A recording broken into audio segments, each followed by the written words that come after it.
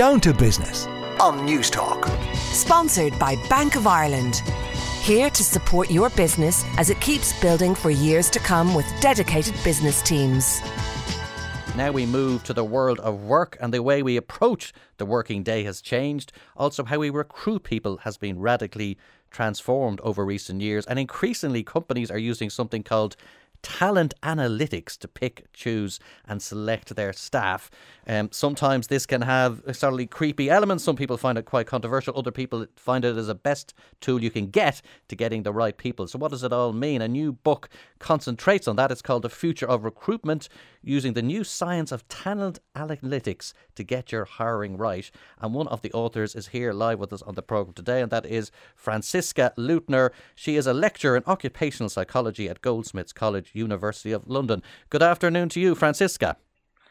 Hi, thank you for having me. It's so nice to be on today. It's very good to have you as well, because everyone is either in a job or moving to a job if they're in the workforce. So everyone has an interest in this area, and lots of people have had bad experiences dealing with HR and personnel departments over the years. And this whole area of talent analytics is now a new twist in the story and a very interesting development in getting hiring right. Can you just give us a little kind of flavour or definitional setup on what is talent analytics for a start, and then we can kind of delve into all the issues that hang out of that? Yes, sure. So talent analytics can describe a whole bunch of things. You can summarize it as making decisions about people based on data. So it's kind of doing all the things that organizations, managers, leaders have been doing forever, but using data to do that. The area we focus on in the book is recruitment. So using data about your applicants, maybe using algorithms or technologies to improve how we hire people. But you can also use talent analytics in the organization to figure out where you should allocate people to different projects, figuring out how your workforce is behaving, helping you with workforce planning. So lots of areas in the organization where you can use data to make better decisions and hopefully improve the performance of your organization. As you say, that initial gatekeeping role that companies have, where they exercise a certain amount of selection criteria when they pick their candidate, is a very important part. But equally, if they don't get that sieve right initially, they could be overlooking some great candidates. The traditional sort of paradigm in this area was to get people in, interview them, and from the interview you can kind of deduct what you think of this person. Could they fit in with the team? Can they make a contribution? Are they likely to bring something new or extra value to the organisation? But are you nervous, and do you discover and explore this in your book, the idea of giving it over to artificial intelligence tools? Does that make you nervous that we're kind of ceding the agency over this to these technology tools, or are you generally overall reasonably comfortable with that idea? Yes, so hiring is super important. The EU is now classifying it as a high-risk scenario for using algorithms because it has such a huge impact on the lives of individuals who are applying, but it's also really shaping our organizations. So when you look at many companies today, they have a problem with diversity, gender, and different ethnicities, and hiring is the first step at achieving a more diverse organization, let's say. So it's not just about getting the best talent in, but also making sure you're not missing good talent just because they don't belong to certain groups. And we've seen that humans are notoriously bad at that. So when you use human-based recruitment systems, like you have hiring managers who make decisions, they tend to end up with quite a biased workforce. And that's for a whole lot of reasons. They have very complex decisions to make. They have to make them really quickly. Often we don't have enough time to fully evaluate a candidate. There's only so many things you can pick up on in a recruitment process. And so the way I see it is that the algorithms really can help recruiters get more information, get it quicker, and get better information about really the talent of an applicant, rather than having to rely on shortcuts like they went to a great university, or they have the same hobby as me, or they look similar to me. So for me, algorithms and hiring, or any technology in hiring, really has a huge potential in helping recruiters make better decisions and organizations get more talented people in. And despite that, and I think you've got strong kind of cold rational logic there behind you, but despite that, people feel kind of uncomfortable. You get a sense that, to apply for a job is a big deal for anyone, right? Moving job is a big deal. It's a big moment in a career development plan and in someone's life more generally.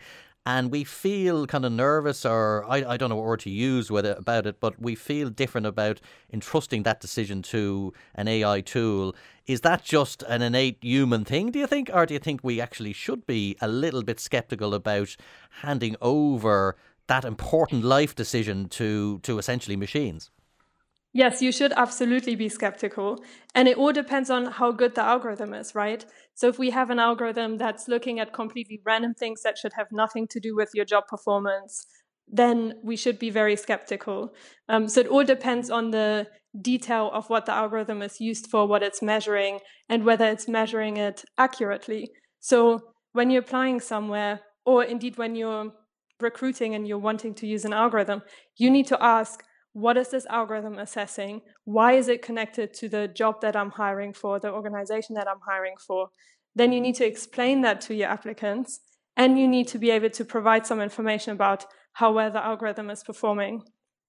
And there's reason to be worried as an applicant that, is the algorithm accurate? How is it really working? But at the same time, you can put your mind at ease as well, because this is a highly regulated area. So what people often aren't aware of is that recruitment is regulated. And in particular, when you use what we call assessments or algorithms in recruitment, they are regulated. Regulated by who? Sorry, Franziska, just to give our listeners an idea. Who's regulating it? Yes, so we have, for example, in the UK, we have the British Psychological Society. In the US, there's a Society for Industrial and Organizational Psychology. And then typically countries have organizational bodies or standards that they have for the use of psychometric tests or assessments. And it's clearly defined how you have to prove that the assessment is fair and judging people belonging to different groups similarly. And in the EU in particular, they've just passed they're in the process of passing new guidelines for the use of algorithms, and they pay special attention to the use of algorithms in recruitment. And recruitment is classed as a high-risk area. So when you use algorithms in recruitment, you have to go through extra steps of showing that they're fair and they're not discriminating people in different groups. And Franziska, on our programme today, we've been highlighting and really kind of coming in with a laser on shortages in various pockets of the economy, dentistry of all places a few minutes ago there. I mean, the things you're talking about, the algorithms, Google, of course, are legendary for putting candidates through 8 or 9, at times, rounds of interviews, extraordinarily onerous burden on those potential recruitees.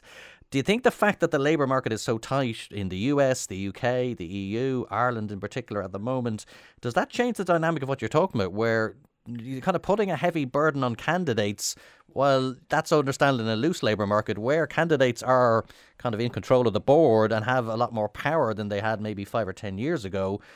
Is that the right thing to be doing? Maybe you should be almost sort of loosening controls and trying to get more people in to talk to you and meet the team they might be joining. What's your reaction to that idea? Yes, that's actually a very good point that's often missed as well when we talk about algorithms and recruitment. They have a very limited use case for companies who receive, thousands of applications, and they need to have an initial step where they reduce that from 10,000 to maybe 5,000 that can then be reviewed by their hiring team. So when you have a smaller company or you have a company that doesn't receive as many applications, you wouldn't use these algorithms typically. So they have this kind of high volume application use case. When you're in a labor market where everyone's struggling for applicants, their importance kind of goes down a bit. And then you should focus more on using, technology to source more candidates, and making the application process more appealing. So I'm also really excited about technology in recruitment in general, not just, the more sophisticated algorithms, but also what we can do to help recruitment managers make everything easier by just having platforms where they see all of their candidates. Because remember, if you come from a different perspective, you could argue this case, which is everyone who doesn't land a role with that company goes off back into civilian life, if you want to call it that. So from a company point of view, when you say no, which you inevitably have to, you're saying no to somebody that could be a consumer of the company, that could be a stakeholder of the company, that could interact with the company again. So that experience and what they get from it, and if they just get an automated no, that can affect their relationship and the reputation they have of that company in the future. So it's not just we run a recruitment, we get our 4 or 5 successful candidates and we move on. All those that didn't get the job kind of matter as well and could have unusual effects on that company down the line. Yes, we call that design for the disappointed, sorry. So in recruitment, most people end up being disappointed.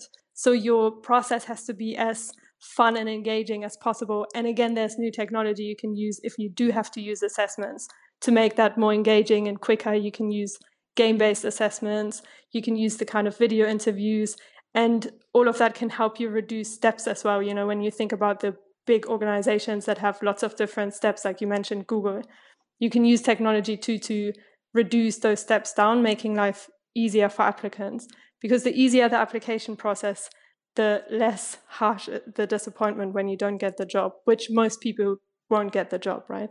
Okay, Franziska, thank you very much. Franziska Lüttner, who is the lecturer in occupational psychology at Goldsmiths College, the University of London.